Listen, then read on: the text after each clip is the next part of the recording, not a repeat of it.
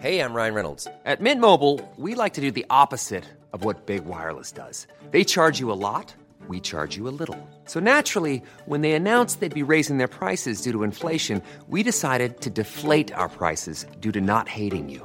That's right. We're cutting the price of Mint Unlimited from $30 a month to just $15 a month. Give it a try at mintmobile.com/switch. $45 up front for 3 months plus taxes and fees. Promo rate for new customers for limited time. Unlimited more than 40 gigabytes per month. Slows full terms at mintmobile.com. Even when we're on a budget, we still deserve nice things. Quince is a place to scoop up stunning high-end goods for 50 to 80% less than similar brands. They have buttery soft cashmere sweaters starting at $50, luxurious Italian leather bags, and so much more. Plus, Quince only works with factories that use safe, ethical, and responsible manufacturing. Get the high-end goods you'll love without the high price tag with Quince. Go to quince.com/style for free shipping and 365-day returns. Welcome to Face to Face. This is a show about change and what's next. It's a show that asks questions and peels back the layers of our average everyday experience and goes beyond scratching the surface. We interview people doing incredible things who are making a difference around the globe. Join me as we listen in and get one step closer to understanding that big ideas shared create collaboration. Collaboration can inspire community, and communities create social change. I'm David Peck, and this is Face to Face. So my next interview is with a returning guest, and it's always a real pleasure to be able to do that. You know, I'm the producer of this podcast, Face to Face, and this was live with Yung Chang, a returning guest from about two Toronto International Film Festivals ago. I had the pleasure of interviewing him and Robert Fisk about This Is Not a Movie, a great film. You've got to see that for so many reasons. But also, Yung and I. There was just so much to chat about. There always is. And I always feel, you know, you've heard me say it before, but I feel as if we barely scratched the surface on these conversations. Check this out. The film is Wuhan, Wuhan. Wonder what it's about. Here's the quote. Quote, "We are from different lands and are separated by mountains and water. Yet above us, we share the same sky and the same feelings," close quote. Written in the 7th century, and you're going to have to watch the film and listen to the interview to know why that helps to provide some context for this story in this film. 30 filmmakers were caught in the lockdown. They were there to film another documentary about the Yangtze River, something Yung knows quite a bit about, actually, and if you haven't seen that film up the Yangtze, you really need to. And they were able to capture what was going on in Wuhan very recently, and now Yung and a few others have brought this to us so that we can step into the shoes of others in a very specific, meaningful way. This is a beautiful, hopeful, cathartic, and deeply memorable piece. It's a story that, you know, you're going to want to step into, and you're going to want to see it with others too. I think it almost demands a community-like response. It's again a beautiful, memorable piece. And Yung and I we chat about why it was important for him not to politicize this. Why this was a universal story. We talk about similarity through difference. We talk about the poetry of the city and its history, and why that's important to not only this film, but also to it's important for the world to know that, and to see the response of just, you know, everyday people who are making contact with reality in many different meaningful ways. And so you're going to enjoy this film. You really are. It's like I said, it's a beautiful piece. Have I said that before already? Can you tell that I liked it? So, and I hope you enjoyed the interview as well. And I had so much fun with Yung, and we always just we barely scratch the surface on these conversations. And so I think he's bringing together about 300 hours of footage. Can you imagine, from 30 different people, and tying up those loose ends with some cinematic, cathartic thread that people are going to, I believe, revisit for years to come. So step right in. Look for the film. You can check it out online, or at least you can find out more about the doc and about Yung and who was involved, the wuhandoc.com. and it's at festivals. It's been at festivals. We did this interview during Hot Docs, and there's many more coming up for this film, and they're on the site. So definitely check that out as well. And don't forget, if you're looking for more information about the work I'm doing, davidpecklive.com. You can find out more about my writing and my speaking, and of course the podcasting there. And if you landed on that this interview through iTunes or Acast or Spotify or whoever it is, please do check out the site, davidpecklive.com. Sign up for the newsletter. If you want to advertise on the podcast, let us know. We'd love to set something up for you that's meaningful for you as well. And also, can I ask you to leave a review? If you are enjoying what we're doing here, we would so appreciate that. Leave a review for us on iTunes or Spotify or wherever you choose to listen to podcasts. It all helps as we continue to tell this story and as we continue to tell other people's stories as well. So stay tuned. The film is Wuhan, Wuhan. The interview is with Yung Chang. And, don't touch that dial. Coming right up. Well, welcome to Face to Face. We're joined by a special guest here, a very special guest, as usual on Face to Face. We have Yung Chang with us here today, and a returning guest, at least once before on the show. Yung, thank you for joining me today on Face to Face. Real pleasure to have you and see you again online. Thanks so much for having me, David. Appreciate it. It's a shame that we can't be in the same room together and hanging out. I think it was a couple of years ago at TIFF. We were just sort of reminiscing before we had hit the record button. Another brilliant movie that you made, This Is Not a Movie, with Robert Fisk. So what a pleasure that interview was, by the way. Got a lot of traction online, so thanks for that. Great. That's good to hear. And a sad loss, having absolutely passing. And he gave, Yung, he gave me his business card. And said, I don't do email. If you wanted to do a follow up, here's you'll have to ring me. I love that. Yeah, he had a cell phone, so he would be able to pick up a call. Yeah, and he would. No matter where or who from whom. So what a character, eh? What a character. Yeah, what a force. And quite a force is right. The timing of his death was so sad. I think he was felled by having to be locked down, and he was a man who was in perpetual motion. So, he lived in Ireland, didn't he? He was mostly in Beirut. Ireland was only for the off season. I see. He'd retreat in Beirut. The summers are just unbearable. Actually, so hot there. So for him, easier just to scoot off to Dublin, where he would be working on his book and hanging out with you too, and so on. Yeah, exactly. Bono. He lived nearby, I understand. Bono, Van Morrison, Enya had a castle down the street. He didn't live in a mansion. I mean, he quite humble. You got it. But he just happened to be on the coast. Okay, which is where Yung, you gotta love a community where you can say, "Yeah, my friend, they just live in the castle down the street." Like, come on. Like, how cool is that? Amazing. Yeah. Amazing. Well, listen, it's, China certainly has that kind of history. Maybe not a lot of castles, but certainly a lot of buildings that go way back. And I mean, what a privilege to step into this film. Congratulations on the film, Wuhan, Wuhan. World premiere at Hot Docs. Get your tickets for it. It's going to be online April 29th to May the 9th, I believe. I hope I didn't get that wrong. That's right. I that's the window for the festival. Yeah. And I think if you buy a ticket, you have, and they're not expensive, you have like a 48-hour window to watch. 48-hour window. Yeah. And then I'm guessing, based on the content, and maybe you've already got some of this in place. I don't know if you can talk about it, but it's going to be available elsewhere down the road. Yeah, we are rolling the film out festival-wise. A bunch of film festivals across Canada, North America, Europe. It's going places, and cool. And I'm That's excited great for people to see this movie. Yeah, it's a beautiful film, Yung. It really is.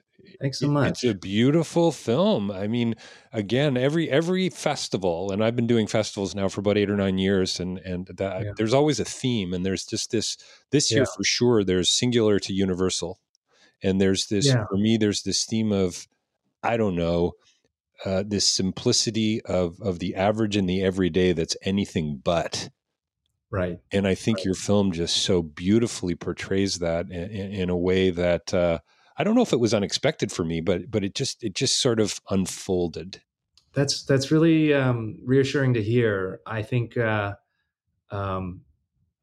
people. I've heard that comment, unexpected, and I appreciate that comment, because I think people entering a film about Wuhan may have certain ideas of what it could be about. Of course, I think for me it was kind of looking around that a little bit. I didn't want to politicize it. I didn't want to, and knowing that there's going to be there is already a certain genre of the pandemic film now, and so how to see through a story that may fit, with the other films. I've even made a short film about the American pandemic called Pandemic 19, about frontline U.S. doctors who recorded their personal diaries for me and my co-director, and that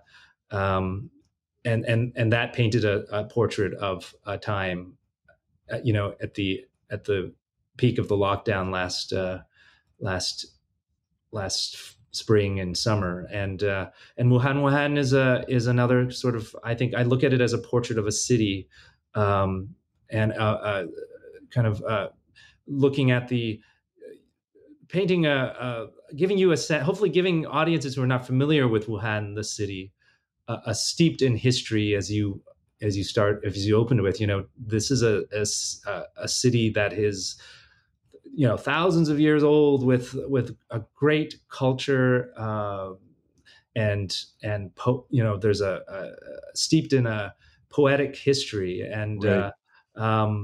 And people would be, I think some people have been surprised to see that it's not a backwards wet market village. This is a thriving 11 million cosmopolitan city with for me, what I'm so interested in is, with the city was the art culture and the music culture. Right, right. I bet. Place, for contemporary music, punk music, that is the place to go. And that's so funny, right? Yeah, you wouldn't think of an ancient city being rooted, punk music having its roots in an ancient city. You wouldn't normally think of that, would you? Exactly, and I think it has something to do with the university there and the student culture there.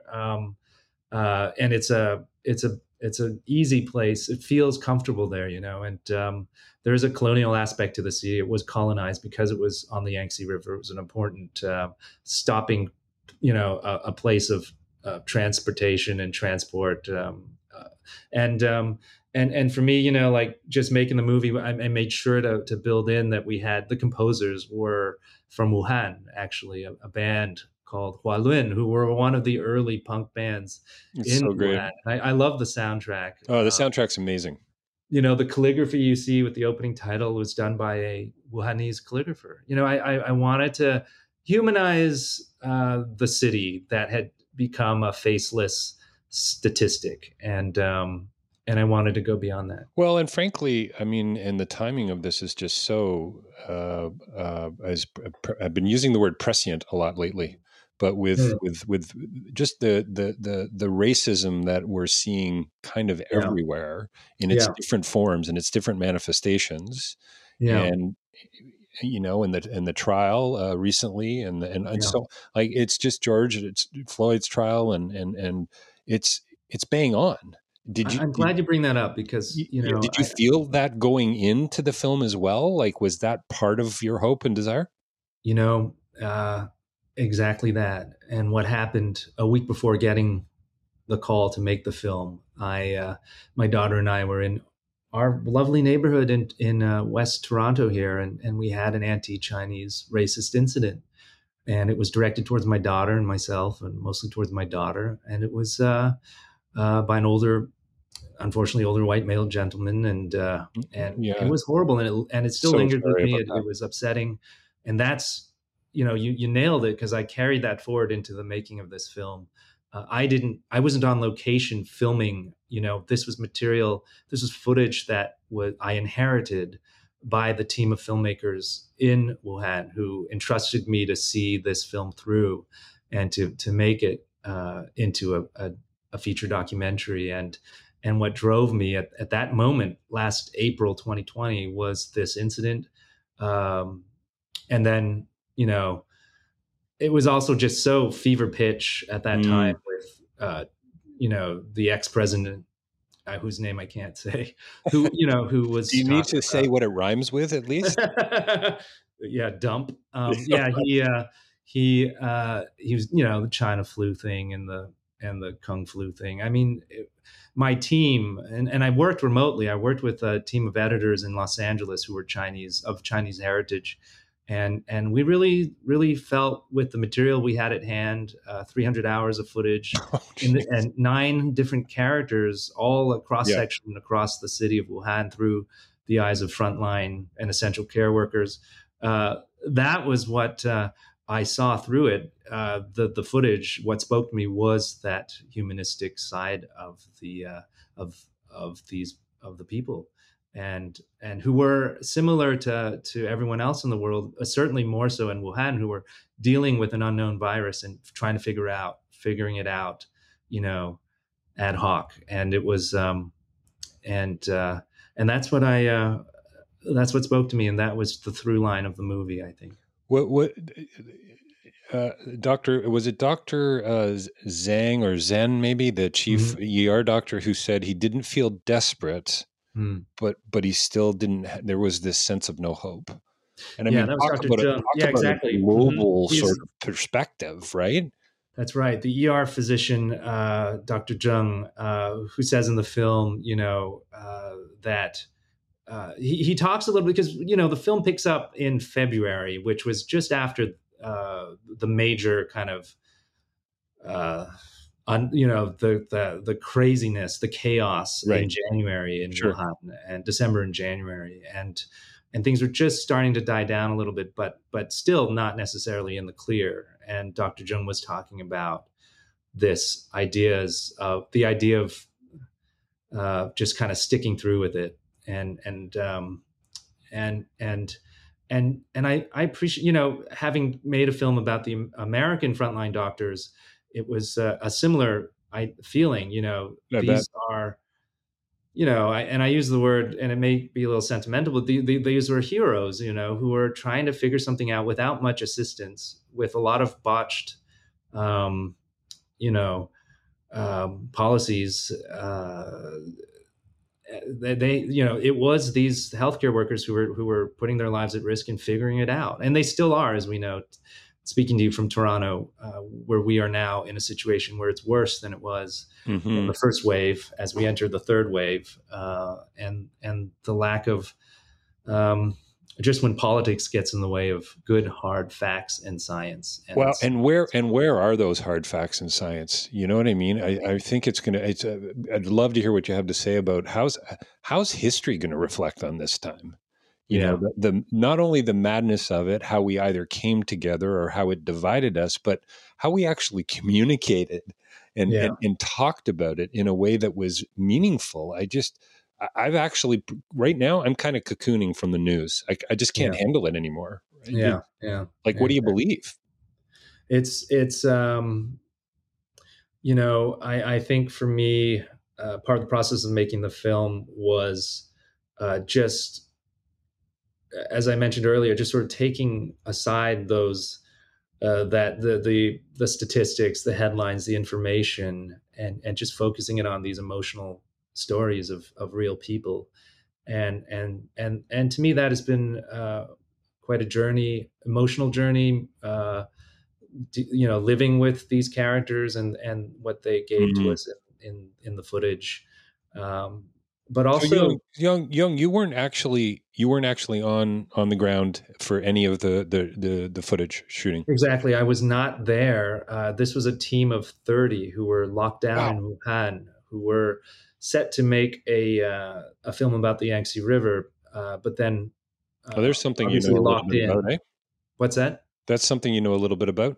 Exactly, but and they were locked in, and so the crew and the director on location pivoted, and they focused their access onto stories about these different, frontline workers. and what really spoke to me in the material was, I think, what you see in the 5 characters we follow, most especially the young couple, they're the hilarious, young by the way. wife, right? And and we had that wonderful, naturally built-in arc of the pregnancy, and Sure. and to me, it had to anchor the film, and I wanted it to lift off, to climax into that moment of the birth of the child, and leave us with that thought. And I think it's hard to pinpoint in words what the intention was, because I think it's a feeling thing, and I think people that have seen the movie have expressed how it is kind of cathartic. And that was the intention, I think, to kind of put into scope.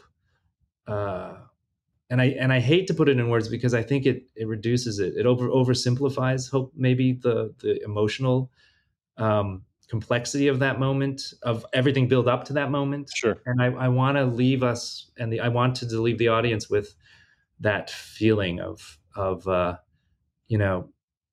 and obviously I will put it into words, but it'll cheapen the experience maybe. But I think the idea was to just give the audience a sense of, the universality in our emotional ups and downs dealing with the pandemic, and that at the end of the day, we still live. We still have to deal with the trivial things that we deal with, right.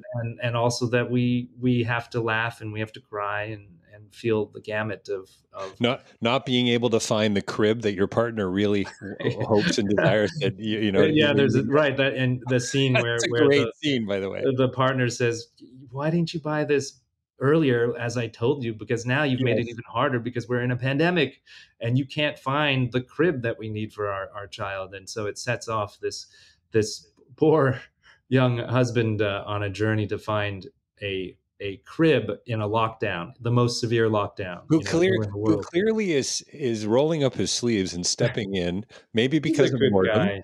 Maybe because of boredom, but obviously because he truly wants to help. He's such a kind-hearted, I know people like him. He's a good guy, and a little, maybe, I agree, maybe slightly misguided. He should, and I do think he loves and cares about his wife, but he's also dealing with his own problems, and this was his way to feel some sort of sense of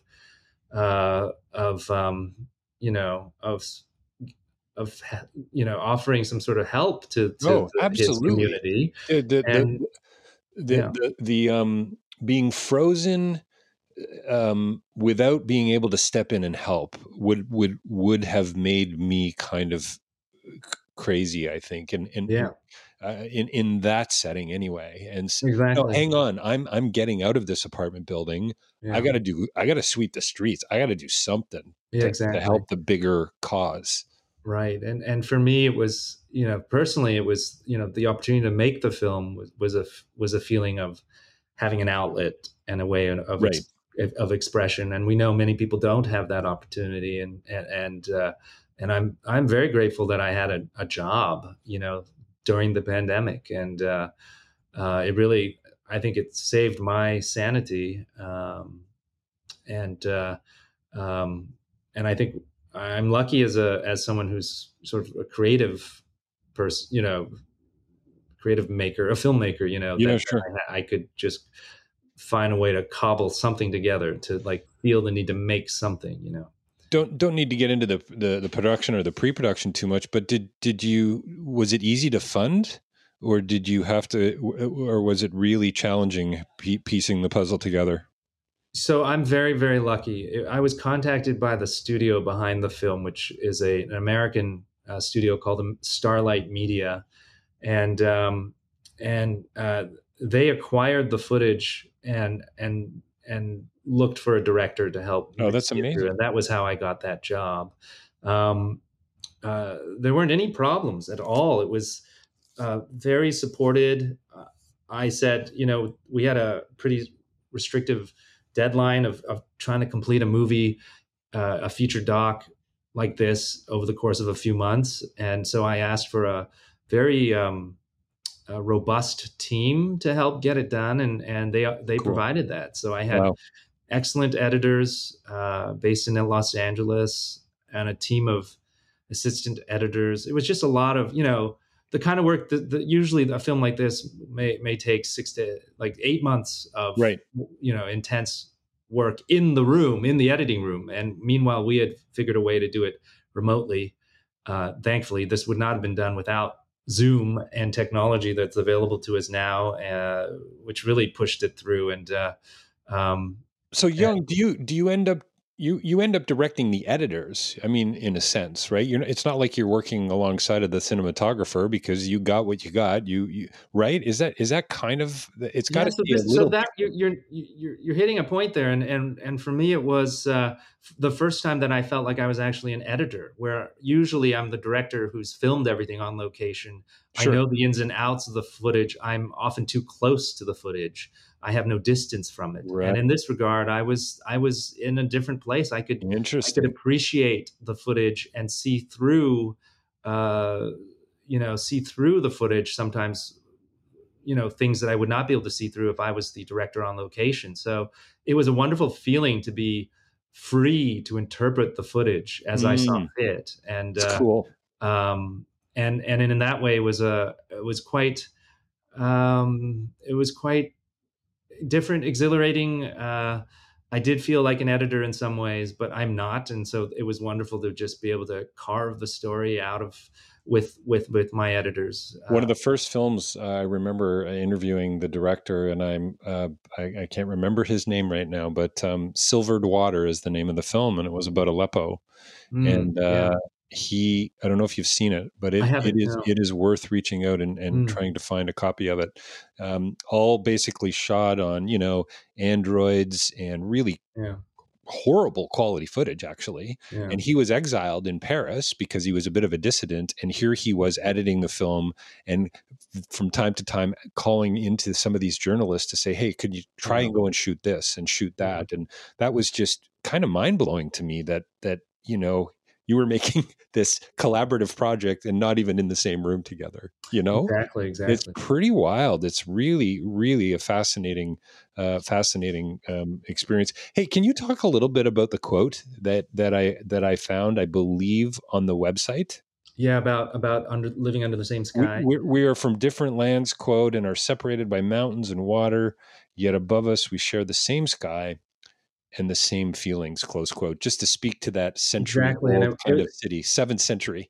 7th century Japanese official. Beautiful. Love it. Wrote a letter to a Chinese official, and that was that has stuck as a and that came up as a kind of a quote during the early days of the pandemic in China, and I immediately connected to it because that is essentially the theme of our film, and not to be too sentimental, but it really was, I think, an important way to shape our movie, to think of it like, and certainly as you brought up, the amount of hatred and division at that time and currently, was so upsetting, and I think for my team to latch onto that quote, it really helped to put into scope what our intention was,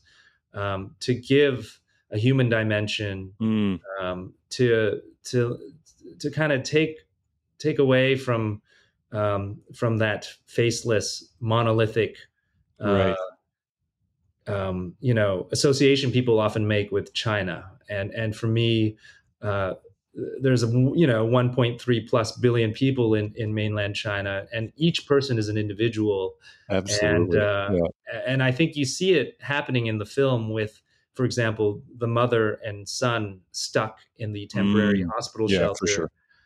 She'll do anything to save her son, and she'll do anything to get out of the Byzantine healthcare system. And I think that speaks to what I was trying to do in a way with the movie, that, each person in the movie is a thinking, breathing, fully fleshed out person. And, one of my they're not cookie cutters, not cookie cookie cutters. cutter, soldiers of the PRC. Well, it's pretty amazing that you were able to do that with, what is it, 5 characters in a country of 1.3 billion. So nicely done. Great deal. No, seriously. I mean, when you think of the size of China, never mind landmass, and I've been to Tianjin, I've been to Beijing a few times. I've had the good fortune to travel part of that country. It's astounding. Yeah. I mean, you really don't think until you're on the ground. Sometimes you can't really grasp it, and I think that's what's so beautiful about this kind of documentary, this kind of storytelling. It helps, hopefully, us to situate ourselves at least a little bit in the other person's shoes, at least a little bit. And that's it, exactly. And I think about going back to Robert Fisk, what he says, to report on the side of those who suffer, to walk and, to go to, he often says, you need to be on the ground somewhere. You got to be on the ground. To build empathy. I mean, I think essentially 100%. It's about empathy, and empathy is everything. And would probably, in a cheesy way, it really, I think it does help to, you probably have a lot less racism. Building people just knew what other people were going through. I don't know what I was reading recently. We're not teaching our children in schools. Our pedagogy isn't rooted in compassion and empathy. It's rooted in numbers and data. Right. Now, and that's my paraphrase, a Peckian paraphrase, but still, how do you teach that? You do it through storytelling, it seems to me. You do it through community and sharing. I got to say, I love the scene in the film. One of my favorite moments was, I think it was the psychologist in the full suit dancing with, I mean, come on. How does that not kind of level the playing field? I love that moment. And I also just love the idea of a psychologist in China. I mean, that... For Chinese culture, it's a little bit taboo to think that people need therapy and psychology to help them. And it's sort of not really embraced. And to see that happening was very heartwarming, actually. I thought it was really interesting in a way. And also, the simple techniques that the psychologist, implements. Little cognitive therapy, I think, right? Yeah, exactly. And in some ways, it can be considered as quite simplistic, maybe, but actually, you see how effective it is. And some of those simple tools are the best ones. It seems exactly, to me. and to see the printout of the photos on the hazmats, a simple solution to a major problem, where patients can't see the faces of the doctors who are trying to save their lives. It becomes very disorienting for many people. Kind of dystopic in a way. Exactly. Kind of takes us to some of those opening shots of the bridge and the river itself. Hey, listen, I hate to say it, but we've got to wrap up here in a couple minutes.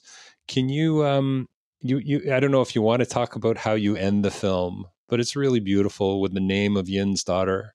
Yeah.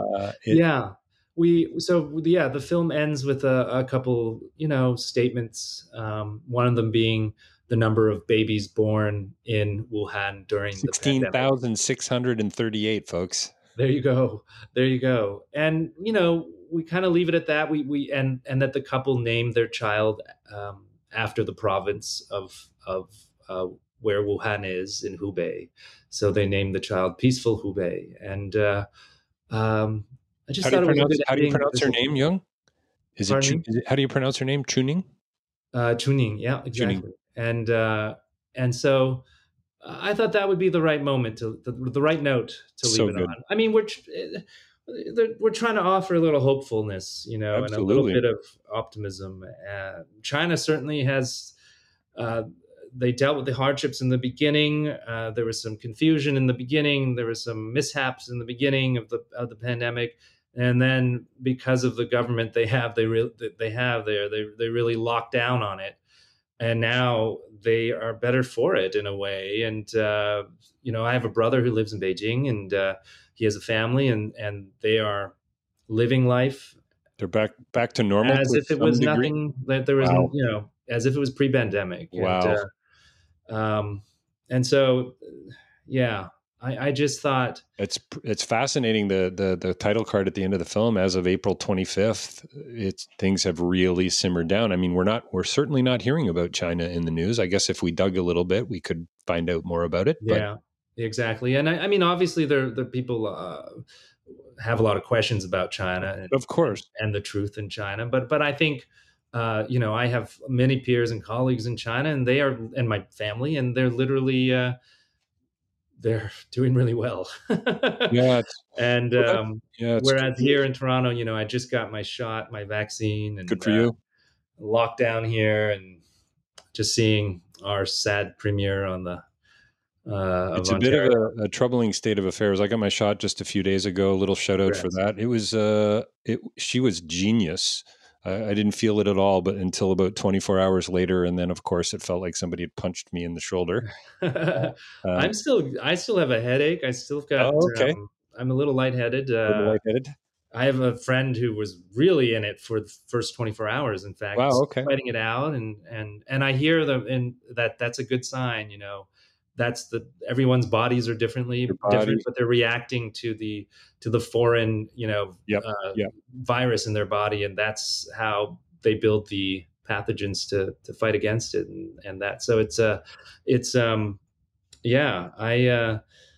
I'm so happy that I got vaccinated. Well, listen, man, talk about access, right? And opportunity. And it's just such a privilege and a blessing to be able to go to the corner store and get that. And for the most part, to know that it's pretty safe. And hey, Young, you know what?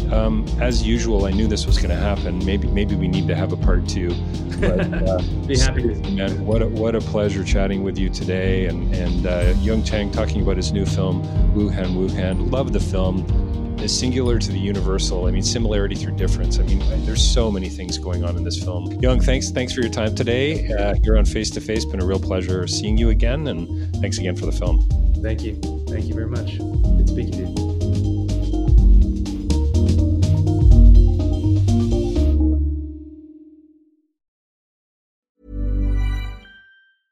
Imagine the softest sheets you've ever felt. Now imagine them getting even softer over time. That's what you'll feel with Boll & Branch's organic cotton sheets. In a recent customer survey, 96% replied that Boll & Branch sheets get softer with every wash. Start getting your best night's sleep in these sheets that get softer and softer for years to come. Try their sheets with a 30-night guarantee. Plus, get 15% off your first order at bollandbranch.com. Code BUTTERY. Exclusions apply. See site for details.